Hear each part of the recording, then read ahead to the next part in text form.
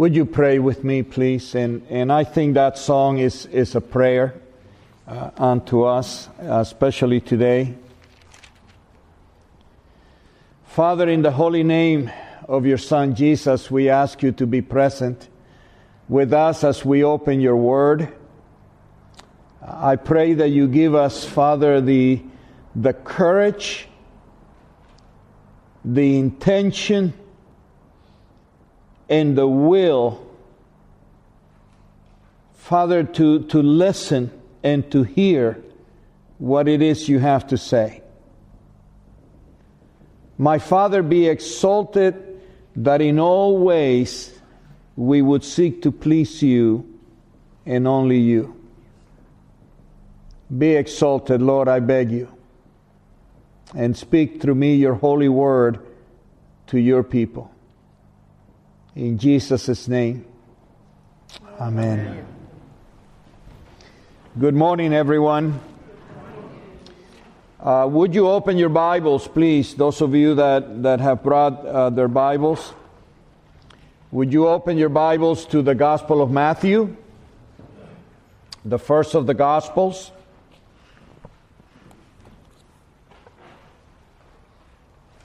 And chapter 5 of the Gospel. Chapter 5, which is where we have the beginnings of Jesus' Sermon on the Mount, a sermon on discipleship. And I always say to everyone, every time I speak about the Sermon on the Mount, if you ever want to get the temperature of your Christianity, read the Sermon on the Mount. It will tell you whether you are cold or whether you're warm. And if you have a listening ear and an open heart, it will heat you up for the Lord. So if you ever want to know how you're doing as a disciple of Jesus, go to the Sermon on the Mount and read it. And so that's what we are doing a little bit here today. Last week, Deacon Diane had the opportunity of talking to us and addressing us, and she kind of introduced the portion that we are dealing with here in the Sermon on the Mount, what would be properly understood as radical discipleship. I mean, this is not discipleship like you sit at the feet of a pastor or you sit at the feet of a teacher and they teach you the word or they encourage you. This that Jesus is talking about is extreme radical discipleship. This is not human talk. This is godly talk. And so if we want to be like Jesus, we need to open our hearts to what it is that Jesus is challenging us to. So this is what I call radical discipleship. Now, in order to understand what Jesus is talking about, it needs to be framed on what he has to say on verse 20 of chapter 5. Chapter 5, verse 20. Jesus says, "For I say to you that unless your righteousness exceeds the righteousness of the scribes and the Pharisees, you will by no means enter the kingdom of God." Unless your righteousness exceeds the righteousness of the scribes and the Pharisees, you will by no means. Basically, when you translate that from the Greek, it reads, you will no, never, not, and it's very repetitive that he really means this. By no means will you enter the kingdom of God. So I think it's very important for us to understand at the very beginning, what are we talking about when we talk about righteousness?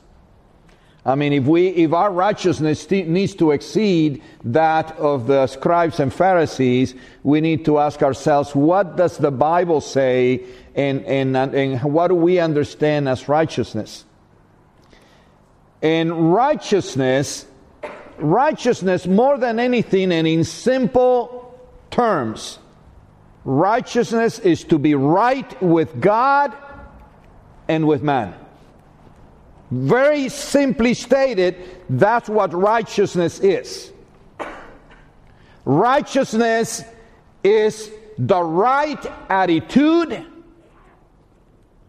and the right stance of our hearts and the right practice of our faith in the presence of God and of mankind.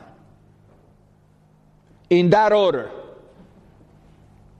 Because there's no way you can have righteousness in the presence of God and not automatically be righteous in the presence of man. But you can be right in the presence of man and not be right in the presence of God. Because man values differently than God. So you may be right, acceptable, loved, all of these things before man and still fall short of the glory of God. But you will never be righteous in heart and practice with God and before God and not be righteous before man. So righteousness is the right attitude of the heart and the right practice of our faith in the presence of God and the presence of man. How we live our lives and practice our faith before God and before man. One of the things that is very important that you understand to frame what Jesus is talking about is that at the time of Jesus in the first century, there were 4 primary religious groups. All of them with a different set of righteous levels. The Sadducees were a group of religious leaders that basically went along with the status quo of Judaism. And primarily, they were a group that got along rather very well with the Roman usurpers or the Roman governors. They were religious, but the reality is they didn't want to rock the boat. So they basically just got along, believed what they wanted to believe, rejected the resurrection, didn't believe in angels. They had their own set of beliefs. Didn't matter what Scripture said about these things. They just wanted to be left alone. They didn't want to cause any problem with the Romans. They wanted their property safe, and they were religious. Okay? But that's about as far as they went. Then you have the Pharisees, the scribes and the Pharisees, who after the exile to Babylon or from Babylon back, they decided that they wanted to so keep the law so that they never had to be punished again into exile. They're very strict about the law, so strict that they read the commandments of God and they want to make it minutiae. They want to control every aspect of it, and so they add a number of other rules to it to help the people. They had good intentions, but they wanted a righteousness by works more than anything else. It was the righteousness of works.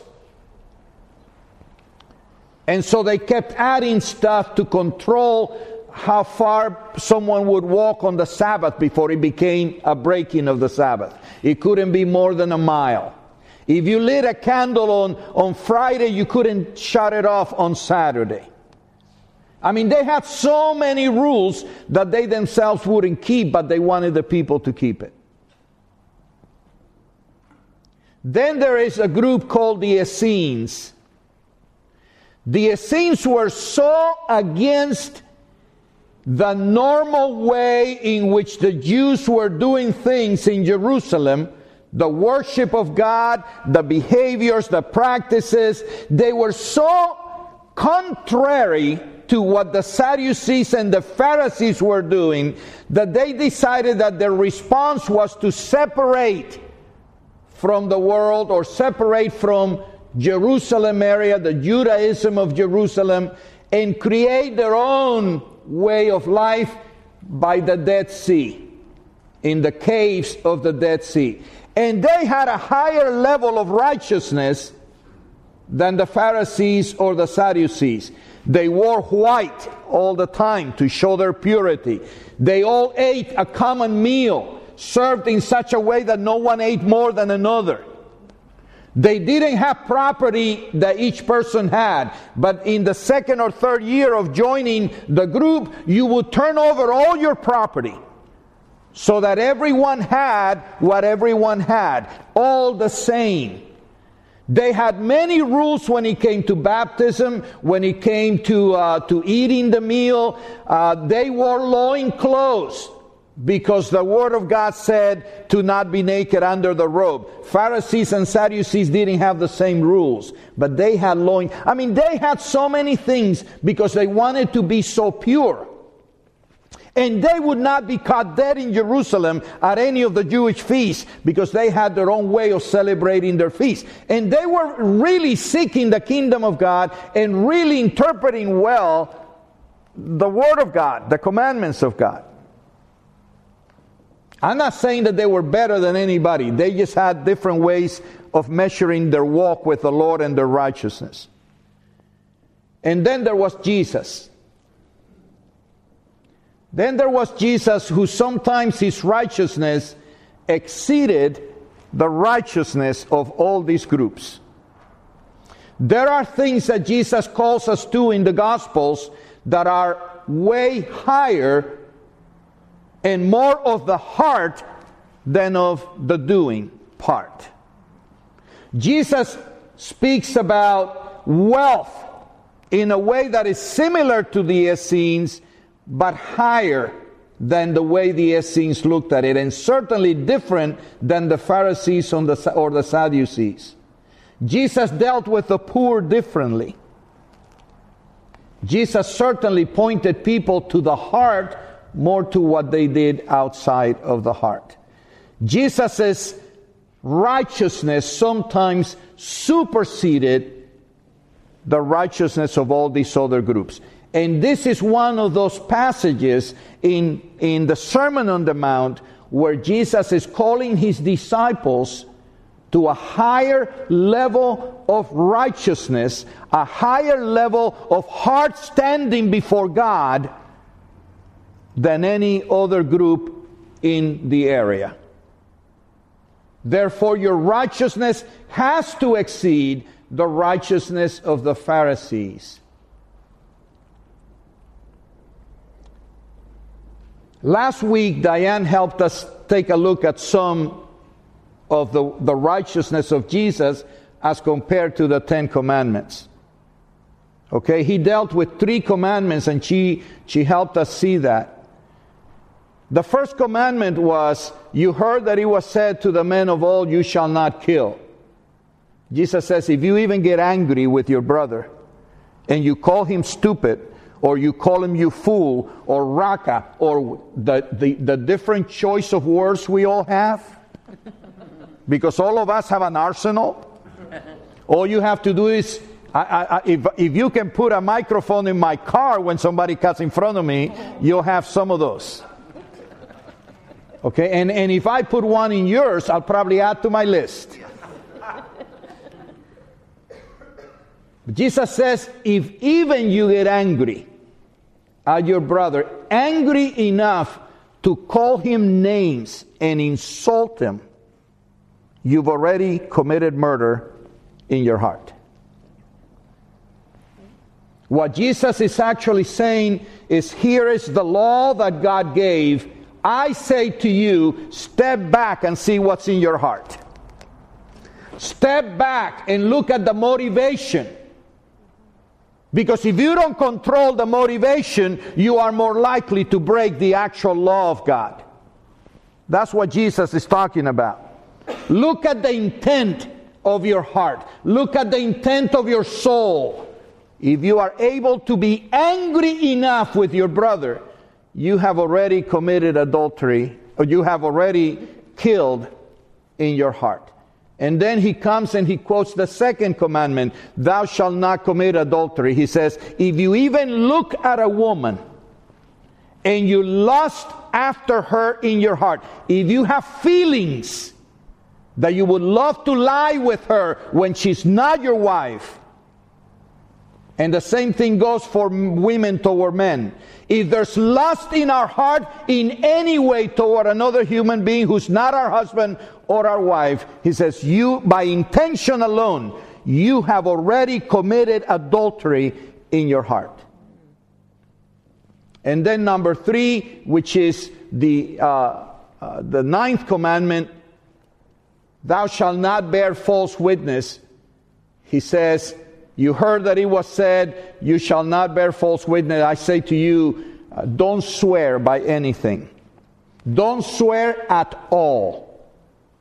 If your integrity is not good enough for your word to be accepted at your word, you don't have to swear on your mother's grave, which is what we do, amen?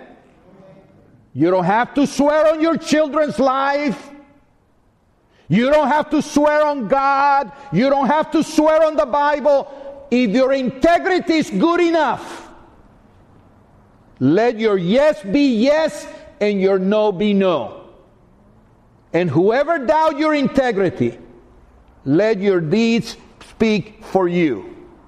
When they find out that you spoke the truth, they will owe you an apology. But you do not need to swear at all, and especially on God.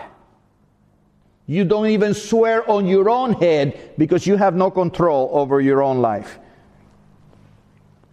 Jesus' standard of righteousness is higher than the standard of righteousness of mere human beings. Today I want to look at 2 more beyond what Diane went through last week. Now, one of the things to understand is that the 2 that we're going to deal with today really have nothing to do with the 10 commandments. The previous ones I mentioned, yes. He begins by saying, you heard that it was said, an eye for an eye and a tooth for a tooth.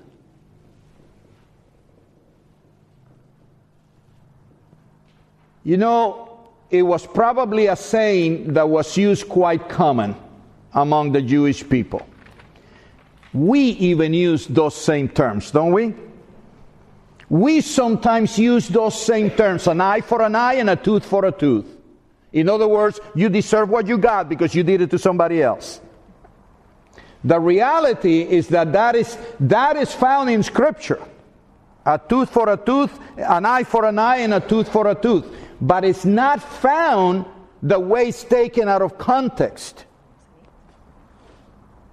It is in Scripture as a reference to the judicial system of Israel that called for justice at a court level, not at a private, vengeful level.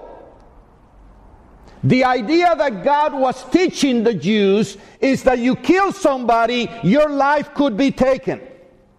If you kill somebody's horse, your horse should pay for that horse. If you negligently cause somebody's eye to be plucked, your eye should be plucked.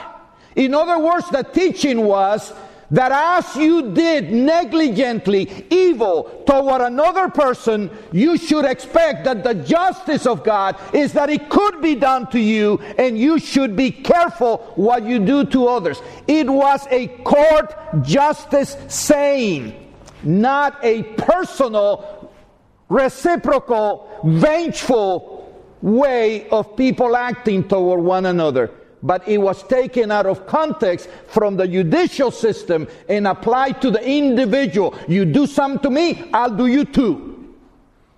You hit me once, I'll punch you harder with a 2x4. And that's how we even use it today, don't we? As an excuse that if someone does something to us, it is just that we reciprocate by an equal or worse blow. An eye for an eye and a tooth for a tooth. That is fair. Here you go. Pow! But that wasn't the intention of Scripture when those words were spoken. Jesus says, you heard that it was said, an eye for an eye and a tooth for a tooth. And you all may be quoting it that way, but I want to say to you that the way of my disciples is not judicial or not retribution. The way of the disciple is not retribution. On the contrary, Jesus said, if someone hits you on the cheek, on the right cheek, no retribution, no excuse to retribute damage to someone else. No excuse to pay back what somebody did to you. No excuse for my disciple to act in evil manners because somebody acted in evil manner toward you. No excuse, no permission. If someone hits you on the right cheek, turn to him the other one. If someone sues you for your outer coat, give him your inner coat. If a soldier or somebody in authority forces you to carry his sword, his shield, and his things for 1 mile, go with him too. You are not to act in vengeance, in retribution with anyone. Jesus is not advocating inaction. In fact, he's not even advocating cowardice, because it takes a lot more courage to turn the other cheek than to punch somebody back. Amen. It takes more integrity. It takes more courage. It takes more Christ-likeness, because that's what Jesus did. To not retribute to those that hurt you. To rather choose to act like Christ than to act like the world would want you to act. The world values and Christ's values are totally opposite, and they miss each other. And Jesus is calling those who follow him to act like he acts and not like the world and human nature would want you to act. Jesus is establishing a bar of discipleship and of righteousness that no human being can attain by themselves. Jesus sets the bar to the righteousness that gets you to the kingdom of God. Not inaction, not cowardice, nor surrender of the principles by which you live. He's rather advocating from those that follow him to non-violence.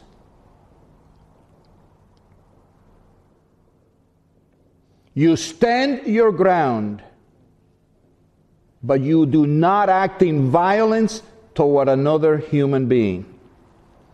Jesus never gave up who he was and what he came to do, but he accepted what was done to him in the worst of ways. No violence from his followers. Non-resistance. Non-aggressiveness. Aggressiveness should not be our part when we act toward another human being. No anger, no vengeance, and no getting even. Now, that's a tall order, isn't it? Yes. Jesus is calling us to a level of righteousness, a level of being in the presence of God that makes the world ashamed of their values and their systems. He's calling his disciples to a higher level of righteousness and of faith and of pleasing the Father.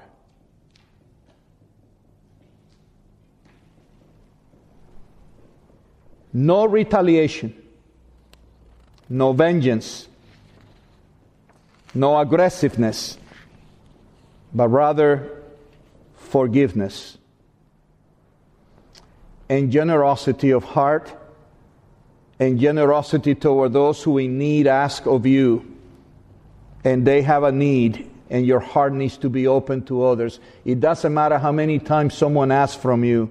If you have the ability to help, you need to help, because that is the way of Jesus Christ. And that's what he expects of his disciples.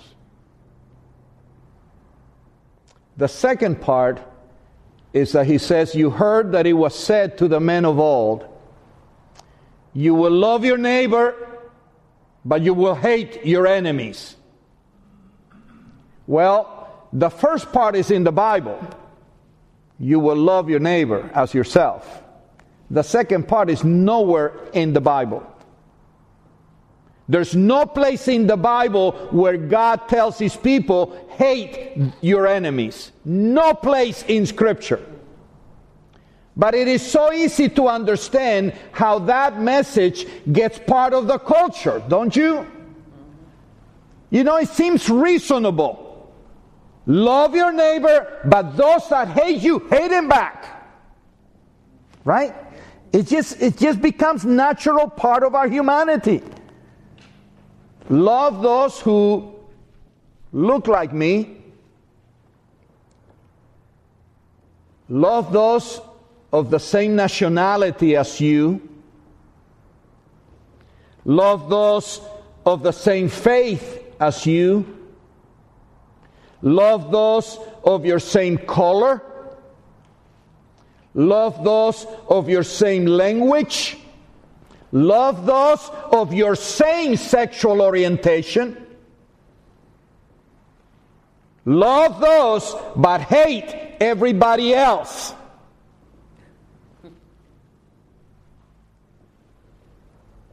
Especially the Gentiles, and especially the Romans. Let's just hate the Romans. They're oppressing us.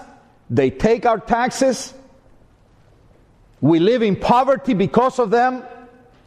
Love your fellow Jews, but hate everybody else. That may have been a common saying in Jerusalem and among the Jews. Hey, that's the way we have it today ourselves. That's why we have discrimination. Because we love those that are like us, and we hate those that are not like us.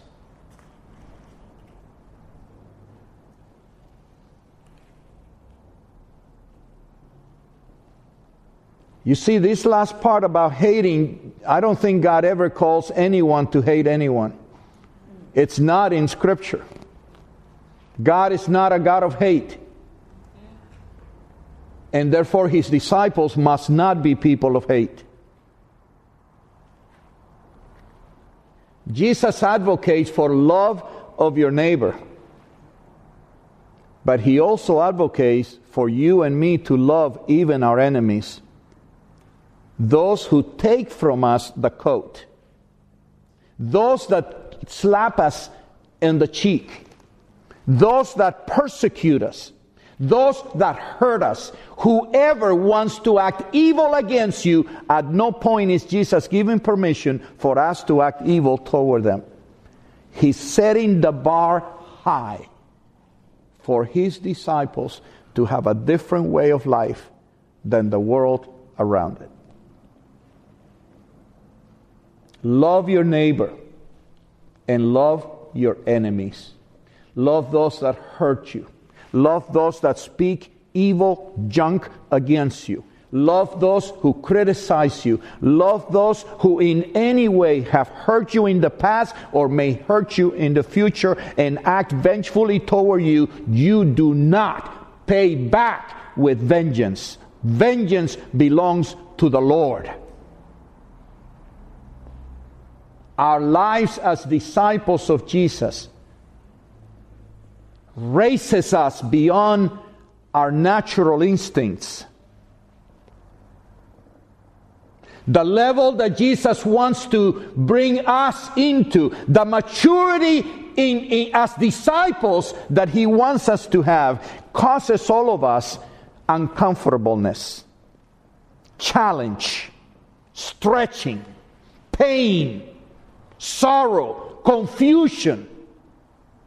And yet the Word of God, the Word of Jesus, is one that is given to us that we may grow into the likeness of Jesus Christ and be perfect as your Father who is in heaven is perfect. Now, we will never reach that perfection. But the idea is that I don't think Jesus intended us to be perfect, but I think He was telling us that if we are sons and daughters, we better look like our Father. We better act like our Father. We better mature into what God wants to produce in us, and not the world. The world wants us to imitate them. Jesus is setting the bar high of what it means to be a disciple of Jesus Christ. You heard that it was said, but I'm telling you, says the Lord, that this is what I expect from you.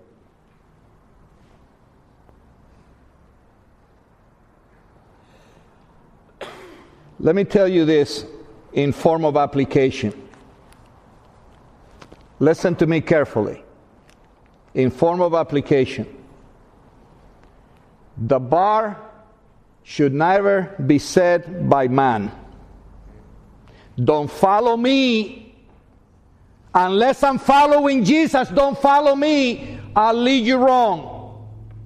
Your greatest teacher that you admire, every book you buy about this person, they do not set the bar. The bar is set by Jesus Christ alone. Because every other human being, not only will they fail, they will also set a bar lower than what Jesus is setting. Don't follow man. Even your greatest teachers, your greatest pastor that you admire, the only person you need to be like is Jesus Christ, who became man so that He can show us how men can arrange this and can do this. How a human can live in righteousness. So the first application to you is don't look to man to set the bar. Because I will always set a lower bar so I can hit it. But Jesus is setting a bar that I'm going to have to stretch to get to and to jump over. So first of all, don't look to man to be your idol, to be your hero, to be all of these things. But look to Jesus Christ to tell you how you shall live. Second of all, try and match Jesus' righteousness, His way of life, the way He did ministry, the way He treated people, the way He loved, even in the midst of abuse. Make Jesus the model that you want to follow and that you want to reach. Being perfect as your Father that is in heaven is perfect, it's an impossibility, really, the way we look at it. But what Jesus is saying is, if you're a son or a daughter, become like your Father. Become like Him.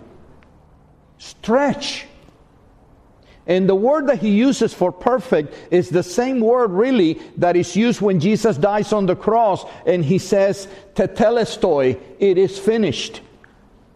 What He is saying for perfect is to mature enough that as you finish your race, you're looking more and more and more like your Heavenly Father, like your Lord Jesus Christ.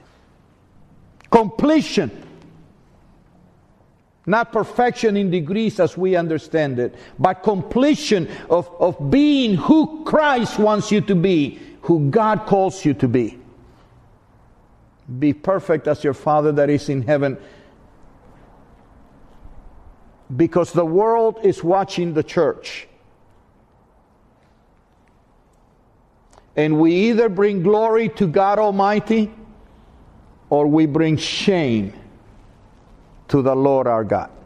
We cannot claim to be disciples of Jesus and act totally opposite from what Jesus is asking us to act. It can't. That's why so many people say sometimes that the church is full of hypocrites. And it may be true.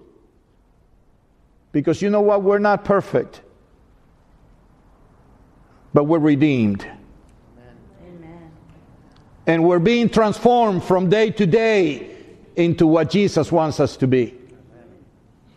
We're not claiming a perfection or a righteousness that comes from man. We're claiming a perfection and a righteousness that is imputed on us by God's grace.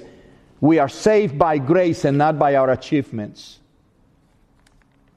But it also doesn't mean that we don't live up to the standards that Jesus Christ sets for us. You heard what man said.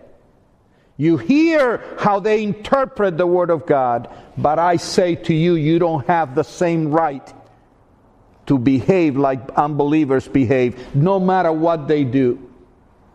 Your bar is this: no retribution. No violence from you to another human being. No aggressiveness toward another human being. Almost calling us to submit in our lives to the bad things that sometimes happen in our lives without retribution, without striking back, without getting even, without living according to the standards of the world. Do not. You're not being given permission. And number 2, love your neighbor and love your enemies. Love them. Even those that are hard to love. There are people that are hard to love. Let me tell you, those are the people that will make you holier. Those are the people that will challenge your patience. Those are the people that will challenge your ability to forgive. Those are the people that will teach you to love like Jesus loves, not the ones that are easy to get along with. Love your enemy. Love the one that you know don't like you. Love them into the kingdom. Pray for them. Pray that their heart will change. But at no point do you have permission to hate them, and at no point do you have permission to pay back or be aggressive or retribution of any sort. That is not what Jesus is calling us to. He says, you heard that this is what's being said. This is how it's being interpreted. But I say to you that my interpretation and my righteousness, the one that gets us into the kingdom of God, is a higher level of what's in your heart and of how you live your life before the Lord. Amen? Amen. Stand with me.